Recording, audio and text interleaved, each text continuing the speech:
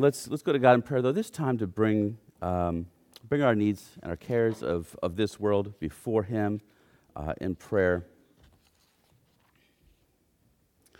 Father in heaven, you who hold all things, you whom we can trust with all things, you who hold us fast by your Son, Jesus Christ. Lord, we lift these things up to you. Father, we pray this morning for the nation of Chad, and we pray, Father, for the desperate need for the gospel to go out there, for the word of your good news to be heard among so many.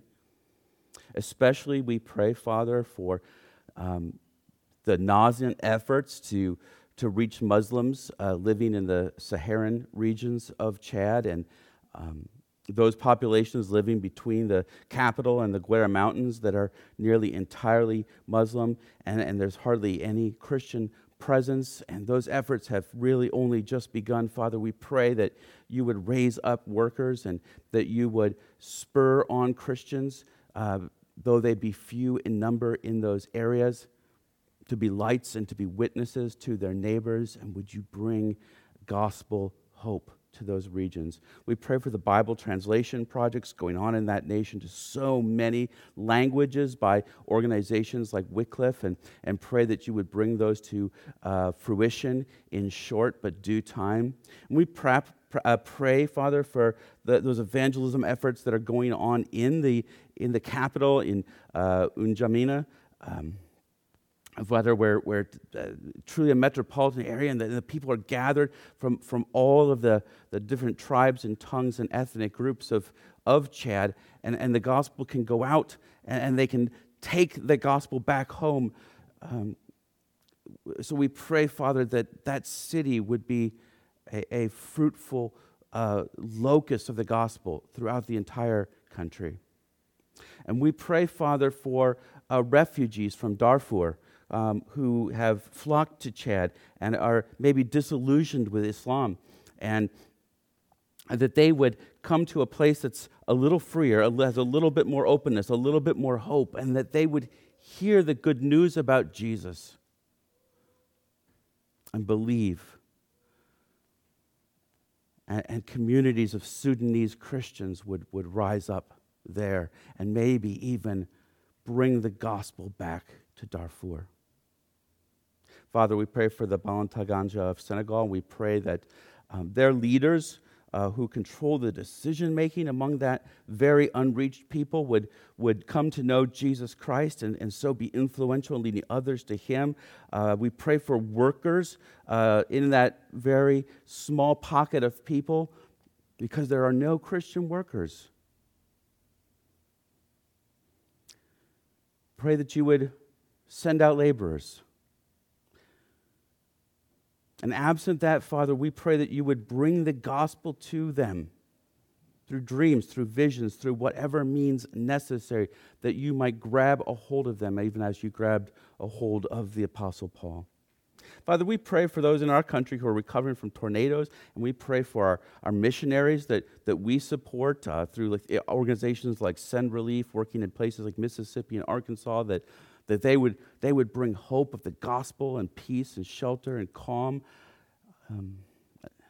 through their relief efforts. So we pray for that practical help to be distributed well, to be distributed fairly, be distributed equitably, but we pray also for the hope of the gospel to be in the midst of that.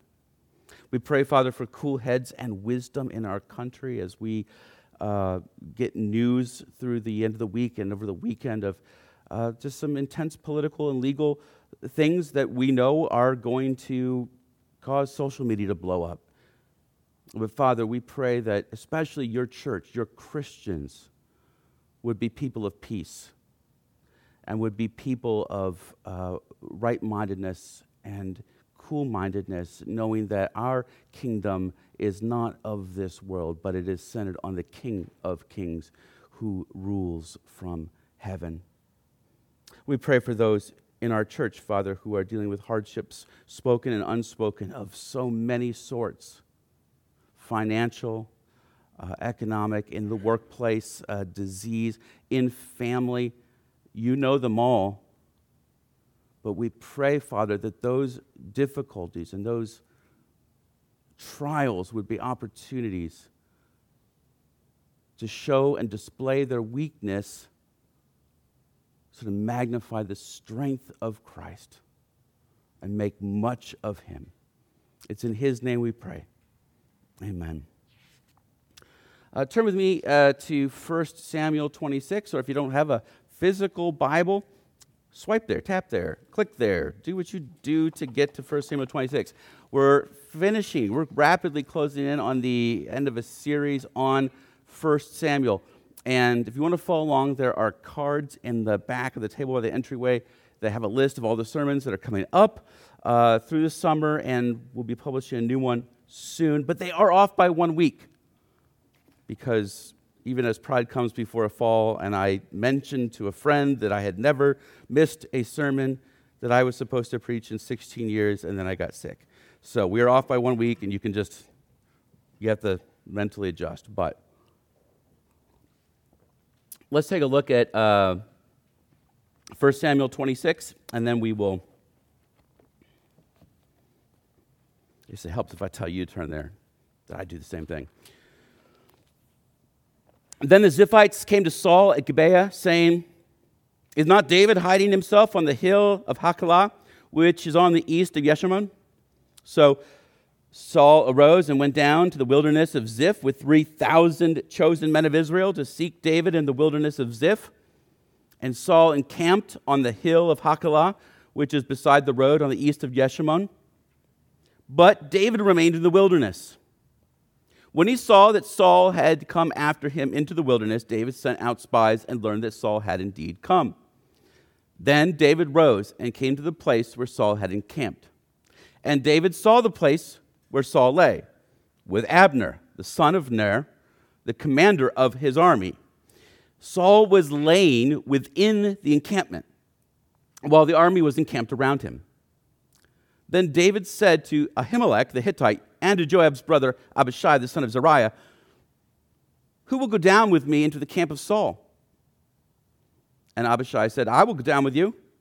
So David and Abishai went to the army by night, and there lay Saul sleeping with the encampment, with his spear stuck in the ground at his head. And Abner and the army lay around him.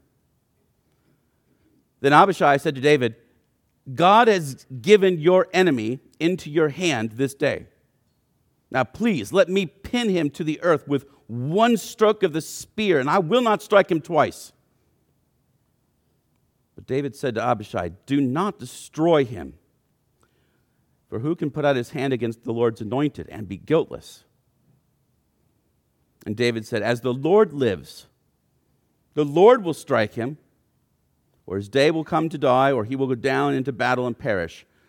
The Lord forbid that I should put out my hand against the Lord's anointed. But take now the spear that is at his head and the jar of water, and let us go." So David took the spear and the jar of water from Saul's head, and they went away. No man saw it or knew it, nor did any awake, for they were all asleep, because a deep sleep from the Lord had fallen upon them. Then David went over to the other side and stood far off on the top of the hill, with a great space between them. And David called to the army and to Abner, the son of Ner, saying, "Will you not answer, Abner?" Then Abner answered, "Who are you who calls to the king?" And David said to Abner, "Are you not a man who is like you in Israel? Why then have you not kept watch over your lord the king? For one of the people came in to destroy the king, your lord. This thing that you have done is not good. As the Lord lives, you deserve to die, because you have not kept watch over your Lord, the Lord's anointed. And now see where the king's spear is, and the jar of water that was at his head." Saul recognized David's voice and said, "Is this your voice, my son David?" And David said, "It's my voice, my lord, O king." And he said, why does my Lord pursue after his servant? For what have I done? What evil is on my hands? Now, therefore, let my Lord, the king, hear the words of his servant. If it is the Lord who has stirred you up against me, may he accept an offering. But if it is men, may they be cursed before the Lord, for they have driven me out this day, that I should have no share in the heritage of the Lord, saying, go serve other gods. Now, therefore, let not my blood fall to the earth away from the presence of the Lord, for the king of Israel has come out to seek a single flea, like one who hunts a partridge in the mountains. Then Samuel said, I have sinned. Return, my son David, for I will no more do you harm, because my life was precious in your eyes this day. Behold, I have acted foolishly and have made a great mistake. And David answered and said, here is the spear, O king. Let one of the young men come over and take it. The Lord rewards every man for his righteousness and his faithfulness, for the Lord gave you into my hand today, and I would not put out my hand against the Lord's anointed. Behold, as your life was precious this day in my sight, so may my life be precious in the sight of the Lord, and may he deliver me out of all tribulation. Then Saul said to David, blessed be you, my son David. You will do many things and will succeed in them. So David went his way, and Saul returned to his place. They say history does not repeat itself, but that it often rhymes. And we remember the United States has lost 4 presidents to assassination, and the first and the last were lost to sympathizers of the greatest threat to the American ideal of that day. Abraham Lincoln was murdered by a sympathizer of the Southern Confederate cause, John Wilkes Booth, and John F. Kennedy was murdered by a communist sympathizer. Each of Lincoln and Kennedy, the first and last of our lost presidents, were shot at social events. Lincoln watching a play at the Ford Theater in D.C., Kennedy participating in an open-car motorcade near Dealey Plaza in Dallas. Each president was seated next to his wife. Each was shot in the head. Each president was succeeded in office by a vice president named Johnson. Andrew Johnson in the case of Lincoln, and Lyndon Baines in the case of Kennedy. With less dramatic flair, though, most of us have probably often frustratingly felt like we lived the moment we're in before. But the events aren't really repeats, are they? They're rhymes, the similarities. When we see the same mistakes that lead to the same bad results, or we see the same good decisions that lead to the same successes, those allow us to see patterns of wisdom and patterns of folly. But the differences matter too. The differences tell us about change. The differences tell us about growth. They also tell us about the unknowns. They point us to what we can't count on, where the past can't be a guide for future predictions. You know, we're so fascinated by how history repeats itself that we want everything to be about similarities. So every political scandal today ends in gate because we want it to be some sort of ode to the Watergate scandal. And we say it's just like that time when. And when we do that, we rob ourselves of seeing the differences that push us to learn and grow and to be challenged. 1 Samuel 26 is one of those episodes of history that rhymes. It has striking similarities with the events of chapter 24. But the differences are important. David has changed. David has grown. So I want to look at some of these repeats between 26 and 24, but also where more of it rhymes than it repeats. And so we'll go back and forth between these repeats and these rhymes to see how God is speaking to us through 1 Samuel 26 this morning. And in the end, I think we'll pull away 3 applications from this passage. Now, the passage begins with a very similar scenario that brings to mind the events of chapters 23, the end of 23, and then into 24. We've got residents of the town of Ziph who go to Saul. They tell him that they have some inside information that David was living nearby.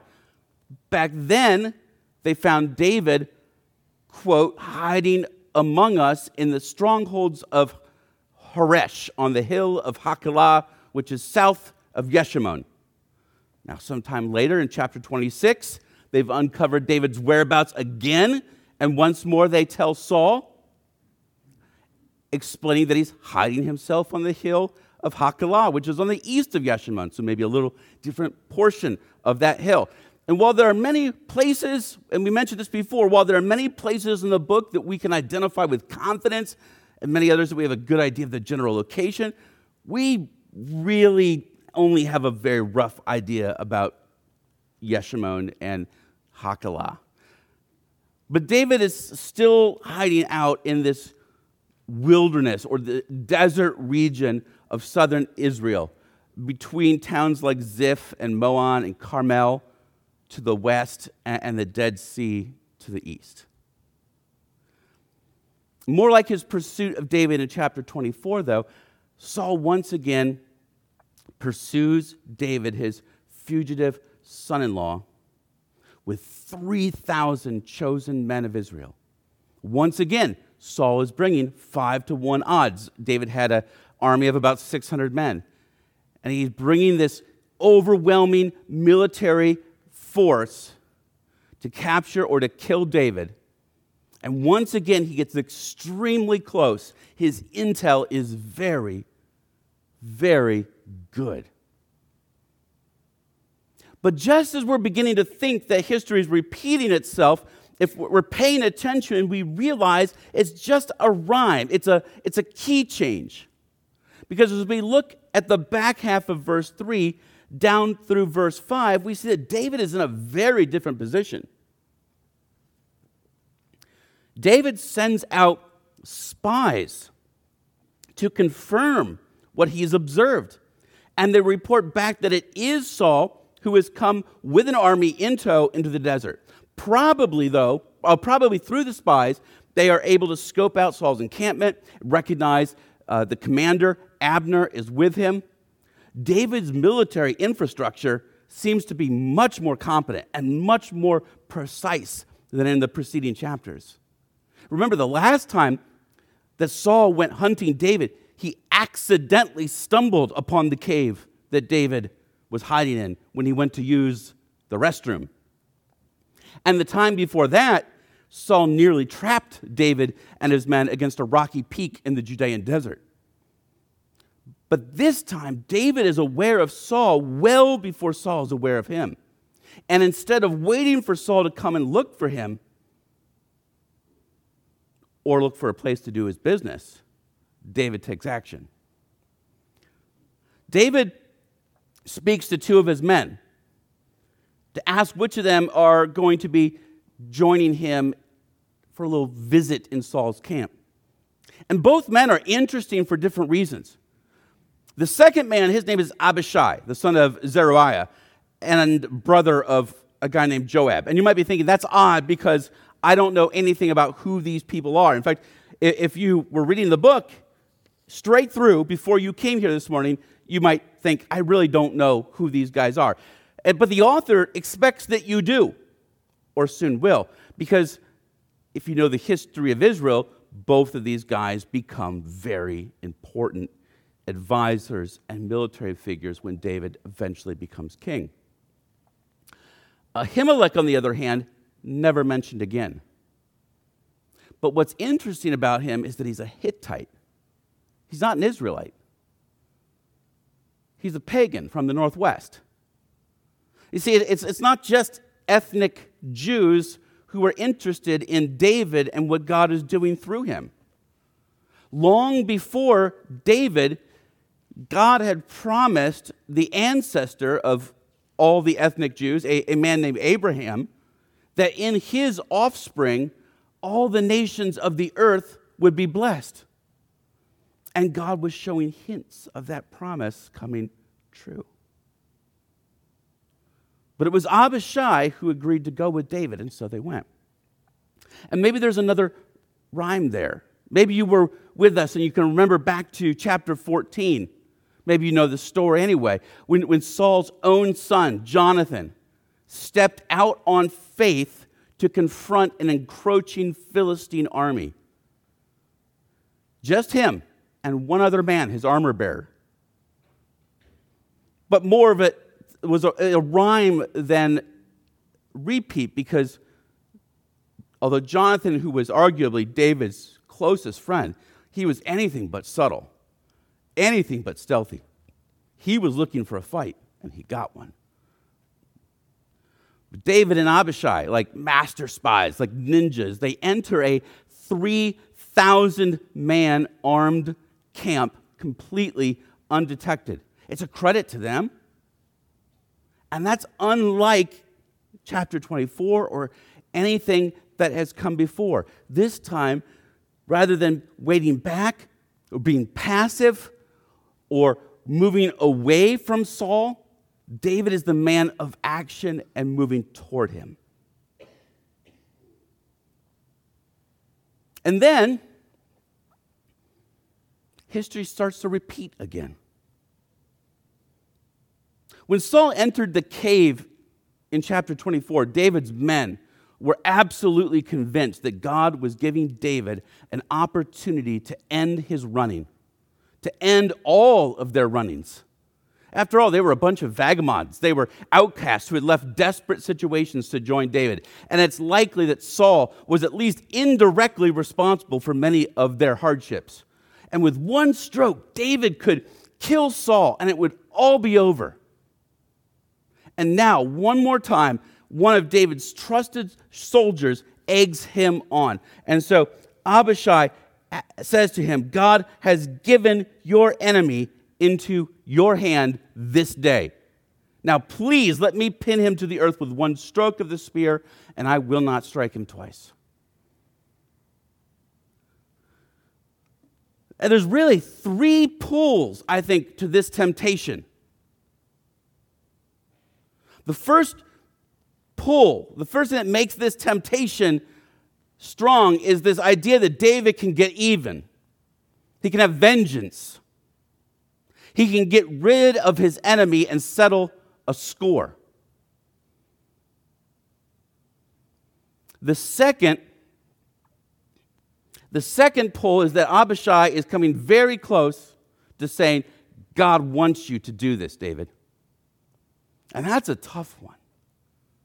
Because if you believe in God, if you want to be faithful to God, then the idea that God wants you to do something and that you'd be unfaithful to not do it, that can be a real tug on your heart. It's sort of like if someone says, it's what your mom would have wanted, or you'd make your grandfather proud. And there's nothing wrong with it per se if it's rooted in the truth and in good intentions, but when it's a ploy or wishful thinking, then that's dangerous or that's cruel. Here's the third thing that makes this tempting. Abishai is telling David that he can settle the score. He's telling David it's what God wants, and he's telling David he can get away with it. I think that's what he's saying when he's asking David to let him do it. He's convinced that he's a skilled enough soldier that he can take Saul's own spear and kill him with one quick stroke. No one in this camp has to wake up. There doesn't have to be a commotion. There doesn't have to be a yell. There doesn't have to be a scream. One strike, it's done. I'm a pro, is what he's saying. And then we can go. Temptation isn't much of a temptation if we don't want what we're being tempted with, is it? James, the brother of Jesus, would one day write to fellow Christians, each person is tempted when he is lured and enticed by his own desires. Then desire, when it is conceived, gives birth to sin, and sin, when it is fully grown, brings forth death. The bottom line is that on some level, we always do what we want to do, don't we? All of us, always. I mean, Take the most extreme example. I mean, you can put a gun to my head and tell me I have to rob a bank. And I might rob a bank. I don't know what I'd do in that situation. But if I do, it'll be because I will have wanted my life more than I wanted to not rob the bank. It's still a matter of choice. Very limited, very narrow choices, admittedly not very good choices. We may have limited options sometimes, but within those options we make choices. And so the way out of temptation is to not desire what we're being tempted with. That's one possibility, but that's not always possible. It's impossible to kill all desire altogether. So the more successful path, the other way that we fight temptation, the way we get out of temptation, is to desire something else so much more that it overwhelms every other option.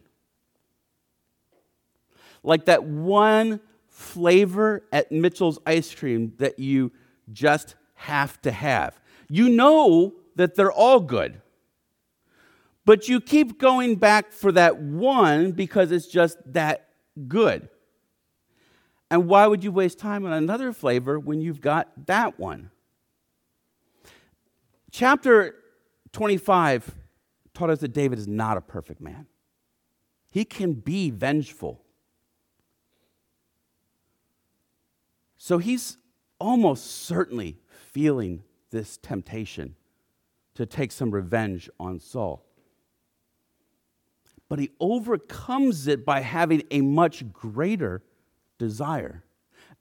See if you can hear what it is. Do not destroy him, for who can put his hand against the Lord's anointed and be held guiltless? As the Lord lives, the Lord will strike him, or his day will come to die, or he will go down into battle and perish. The Lord forbid that I should put out my hand against the Lord's anointed. David's love and respect for the Lord is too great to allow him to bring harm on Saul. Because Saul, with all of his faults and all of his faithlessness, was still the man that God had anointed to be king over Israel. And so David viewed an attack on Saul as an attack on God himself.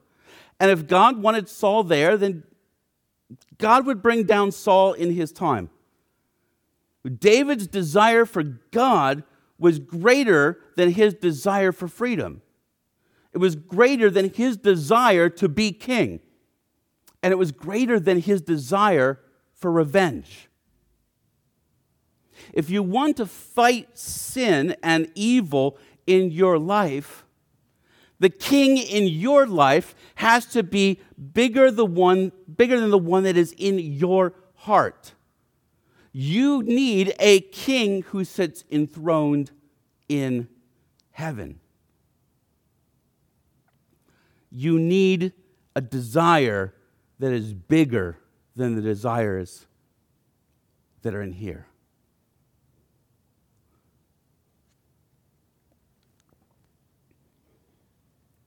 David lived a hard life up to this point.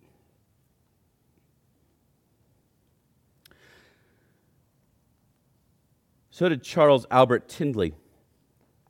Charles Albert Tindley wrote well of the hope in a king who sits enthroned in heaven, the son of a slave and a free woman without any formal education. He learned to read on his own, and he learned biblical Hebrew and biblical Greek, eventually becoming an ordained pastor. But perhaps his most lasting mark in culture has been his music, which shaped both the American church culture as well as popular culture. And despite being no doubt familiar with the evils of the world, having seen the horrors of slavery and then the rise of fascism, he put pen to his hope in the song Beams of Heaven this way. Harder yet may be the fight. Right may often yield to might. Wickedness a while may reign. Satan's cause may seem to gain. But there's a God that rules above, with hand of power and heart of love. And if I'm right, he'll fight my battle. I shall have peace someday.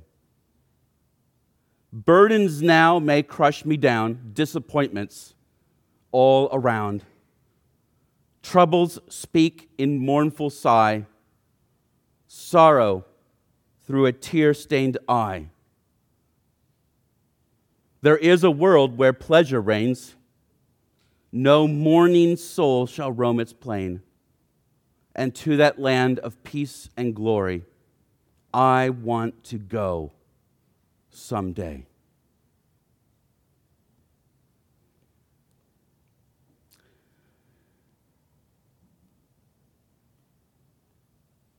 Tindley had a hope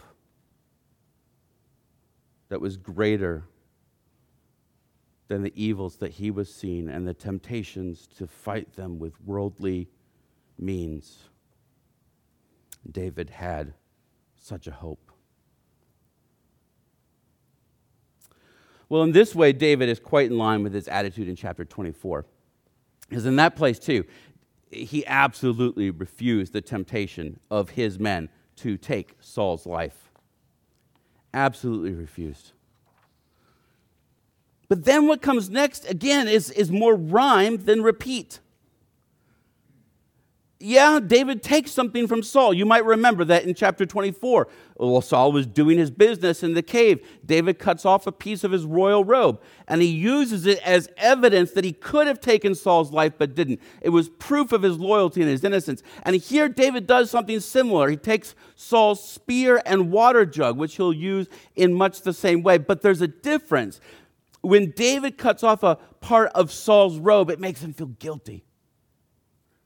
For reasons we can't fully appreciate because of thousands of years and cultural differences, there was something about cutting a piece of the robe that was so closely tied to the idea of kingship and to the person of the king, of Saul himself, that cutting that robe felt like an attack on Saul himself, and so felt like an attack on God to David, and he felt guilty. But he has no guilty conscience at all about this action. Maybe it's because the symbolism is different. Maybe it's because of what he's able to do at the end of this passage, which we'll come to. But Saul's spear was a symbol of his power and his might. Ancient kings of this region are often depicted in artwork as having a favorite weapon. And Saul has been carrying this spear with him throughout the book of 1 Samuel. Or when he's not carrying it, he's throwing it at people he hates. It's very clearly, closely connected to him as a person, a symbol of war and violence and death and power. In fact, it was used on many occasions against David himself. Taking it left Saul in all of his royal garb, but without any show of phony power. And by taking the instrument that had once been used to almost take his life, it was like David was taking his life back from Saul. And the water jug was just what it sounds like, but I'm inclined to agree with scholars who see it as a symbol of life. Particularly, remember, this is all taking place in the harsh Judean desert. And so David took a symbol of death and a symbol of life from Saul. And so maybe there's a message in the fact that at the end of our passage, David offers the spear of death back to Saul, but not the water jug of life.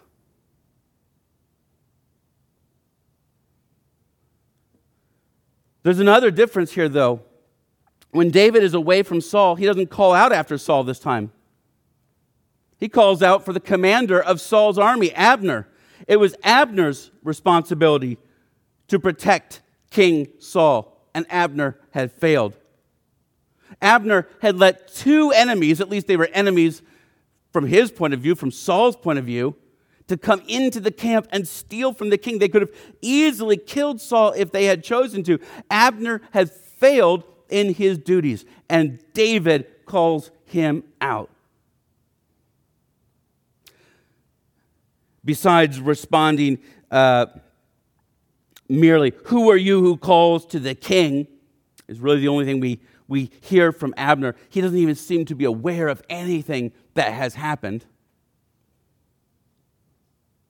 Abner really doesn't answer. Probably for the best, because it seems like it's actually Saul that David wants to talk to. Because he then, maybe finally being woken from his slumber in the early morning light, recognizes the voice, and we gather that's exactly what David wanted. And David wants an answer from Saul. He's frustrated. He says, "Why does my Lord pursue after his servant?" Again, we see David continuing to use this language of humility, even after all they've been through. After all the times that Saul has hunted him and tried to kill him, he considers himself like Saul's slave. "For what have I done? What evil is on my hands? Now, therefore, let my lord the king hear the word of his servant. If the Lord has stirred you up against me, may he accept an offering, but if it is men, may they be cursed before the Lord." David wants to know why Saul is so maniacally pursuing him. David can see no reason. And so David imagines it's one of two things. Either God himself has put Saul up to it, or Saul has bad advisors who put him up to it. Now, that first option sounds pretty odd, right? Why would God want Saul to pursue David? And I think David's meaning is this. There are sometimes points where we turn so hard against God that God may incite us to commit evil to bring about his good ends. Now, that might seem like a radical idea, but that's already happened in Saul's life. God sent Saul an evil causing, mischievous causing spirit to trouble him. God hardened the king of Egypt's heart, Pharaoh's heart, in order to bring about the salvation of the Israelites. Later in David's own life, God would even use a spirit to incite David to commit an evil after David's ego got a little too big. When we turn our back on God, he may give us more of what we think we want to our own destruction. Sometimes to bring us to repentance, sometimes to harden us. And what I think David is saying, I think he's begging Saul to do, is to offer a sacrifice and to get right with God instead of pursuing him. After all, no matter how far he's gone, no matter what he's done, God is, as he revealed himself to Moses, Yahweh, Yahweh, a God merciful and gracious, slow to anger, and abounding in steadfast love and faithfulness, keeping steadfast love for thousands, forgiving iniquity and transgression and sin. There was hope still for Saul. And David is pleading with Saul. If God has incited you to this evil because you've turned your back on him, return to God. Repent. On the other hand, if it was bad advisors, if it was bad men, then David calls for them to be cursed by God because they have basically turned him into a pagan. That's essentially what David is saying. They have made him like an unbeliever. The Israelites were called to serve God and worship him at a central sanctuary, this tabernacle, this roving thing, before there was a temple. And they were supposed to do that in the land where he placed them.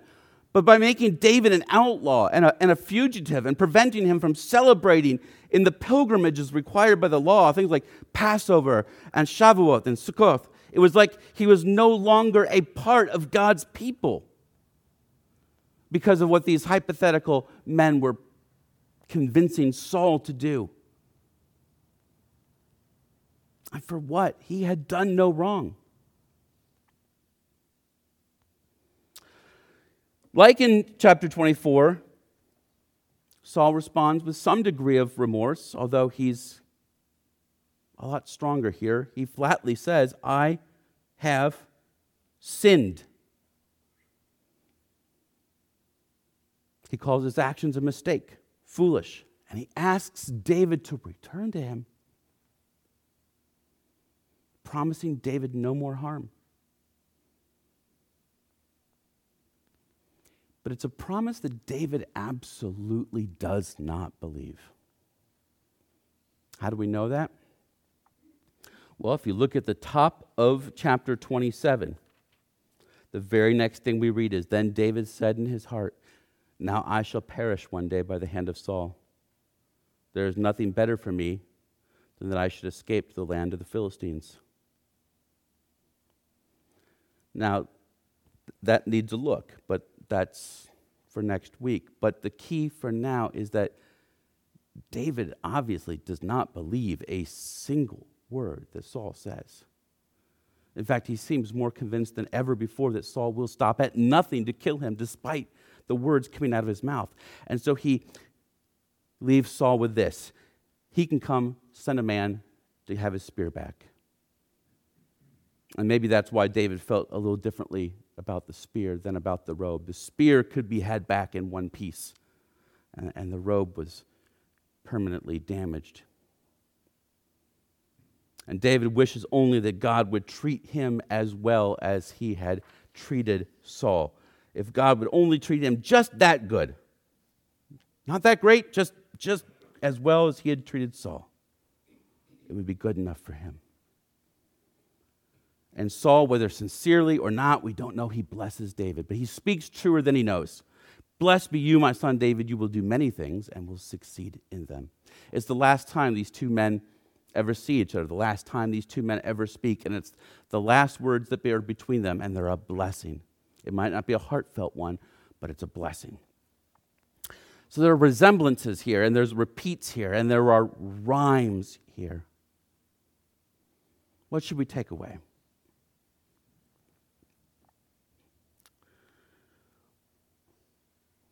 Well, first of all,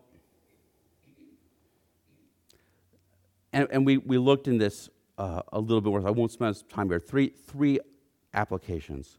One, David trusted in God to be just and to be his protector, as we saw. Of course, that was a theme of chapter 24, and to some degree it was a theme of chapter 25, that vengeance belongs to God, that we do not need to fight our own battles, because there is, if we are faithful, one who fights our battles for us.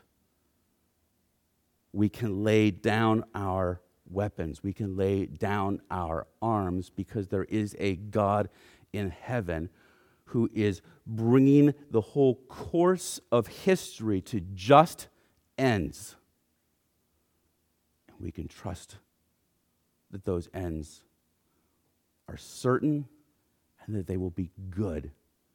And when we believe that, there is a peace in that allows us to lay down our fight.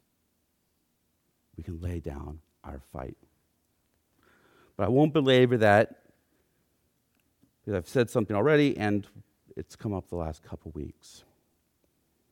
I think a second thing that we need to pull from this passage, though, in this repeating and this rhyme pattern, is that for those who wish to follow God, who wish to follow Christ, temptations keep coming. David had the opportunity to kill Saul in 24. He had the opportunity to kill Saul again in chapter 26. And sandwiched between those was the desire that he almost executed to kill Nabal in chapter 25. In fact, he would have killed Nabal in chapter 25 if not for the intervention of the wise and the courageous and the intelligent Abigail.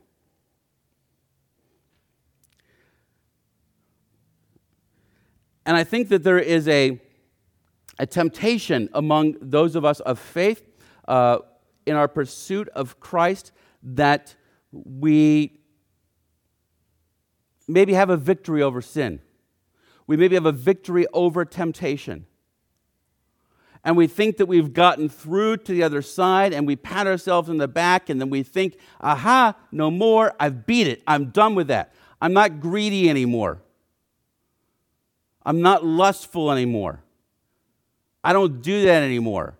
I don't rack up tons and tons of debt anymore in my desire for stuff. I don't look at porn anymore because I'm done with that. I beat that last week. I don't get drunk every Friday night anymore. I'm done with that. That lifestyle I'm done with. I don't respond out of spite toward people anymore because I was thinking about it. I was thinking about responding with spite last week, and I didn't, and God save me. Good. And then, but what happens? The enemy will keep attacking. David is confronted with the opportunity to kill Saul. Then he's deeply, deeply offended by the actions of Nabal and given the opportunity to kill him. Nearly takes it. And then right on the heels of that, he's given another opportunity, an even better opportunity, an even stronger temptation to kill Saul. Victory today does not ensure victory tomorrow.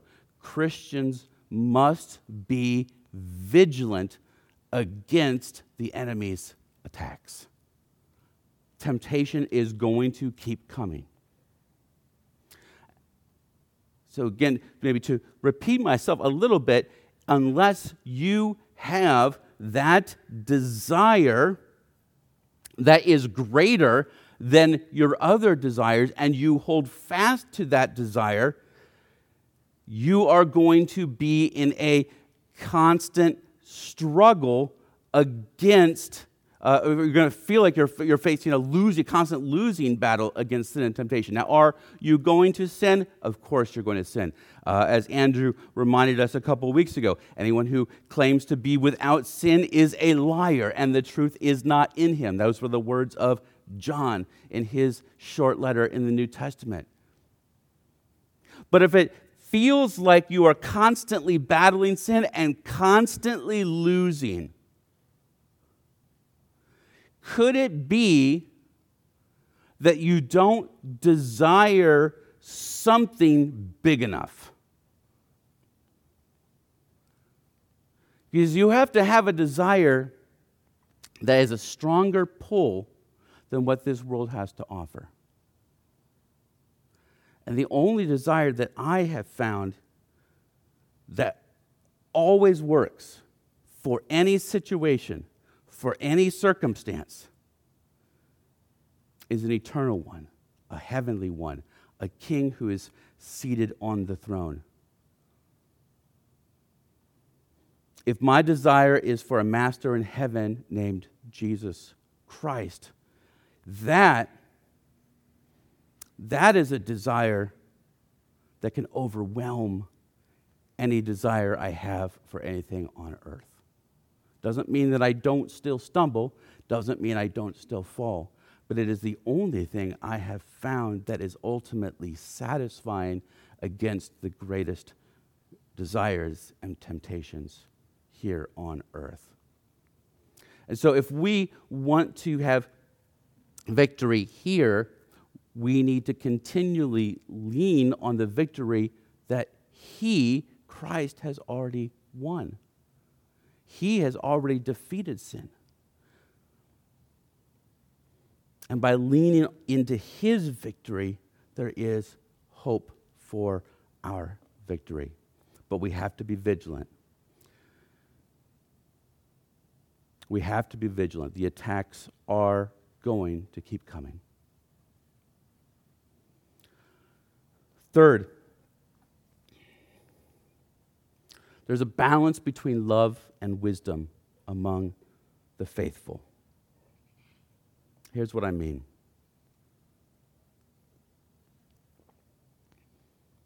David's love held out hope that Saul, even Saul, could return to God. Christ's mercy was great enough for the biggest sinners. Even though, however, Saul said he would change, David didn't believe him. And that's where wisdom comes in. There's a temptation for many of us. We want to be so full of love that we confuse love with being a doormat. And love is not being a doormat. And there's a temptation to confuse wisdom with cynicism. Wisdom is not cynicism. Love believes all things is what Paul taught us in 1 Corinthians 13. You've heard it at half the weddings you've been at. If it means nothing else, it means David believed that even Saul could be redeemed. Even Saul could find forgiveness in Christ. Wisdom taught him not to trust him. And there's a difference between those two things. Now, if time and circumstance and proven change took place, that's one thing. But wisdom taught David to part ways. Sometimes wisdom demands that we part ways even when love hopes all things, even when love hopes for better. Now, there are times when walking away is impossible because of circumstances or a greater moral duty. But some relationships are destructive. And sometimes we are tempted to return to absolutely destructive relationships out of a misguided sense of love. The love is good, but the direction of the love is sometimes in error.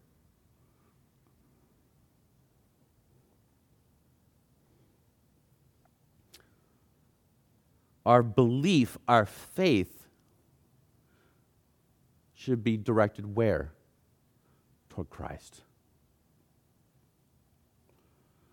When Paul said love believes all things, he doesn't mean love believes all the things that Satan spews forth from his mouth.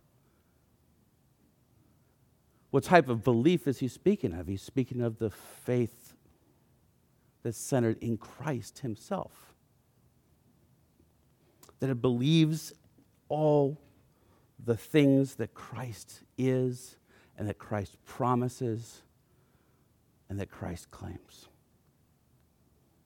And if we believe that, then we believe that there is no Saul who is beyond the reach of Christ's redemptive love.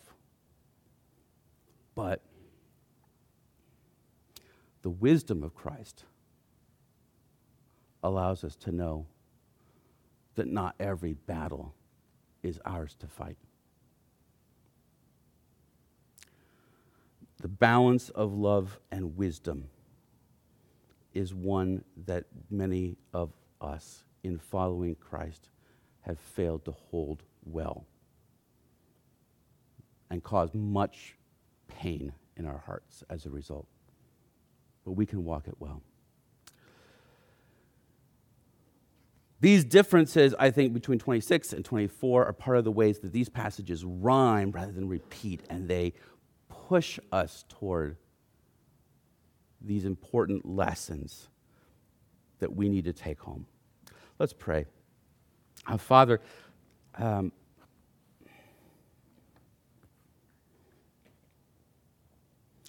you say that all these things, all these stories were written for our instruction and our example. Would you, by your Spirit,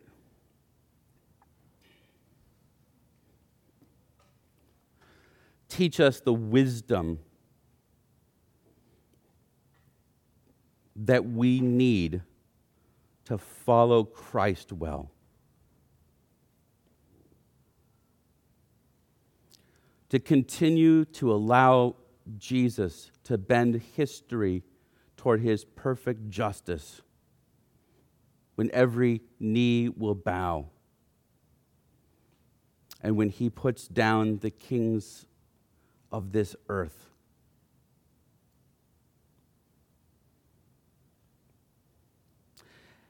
And Father, would you give us the strength by your Spirit to continually be vigilant against temptations as they come, that we might be ready on the day of temptation.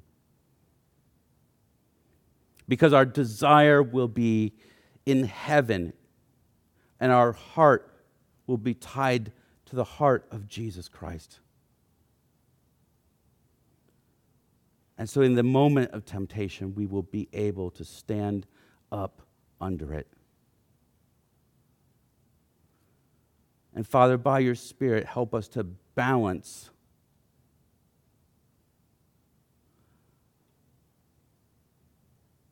our desire to love well those who hurt us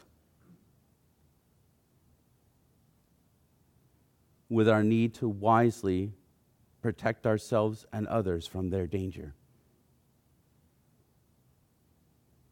It's in Jesus' name we pray. Amen. Well, let's continue to sing praises to this God who rules over all.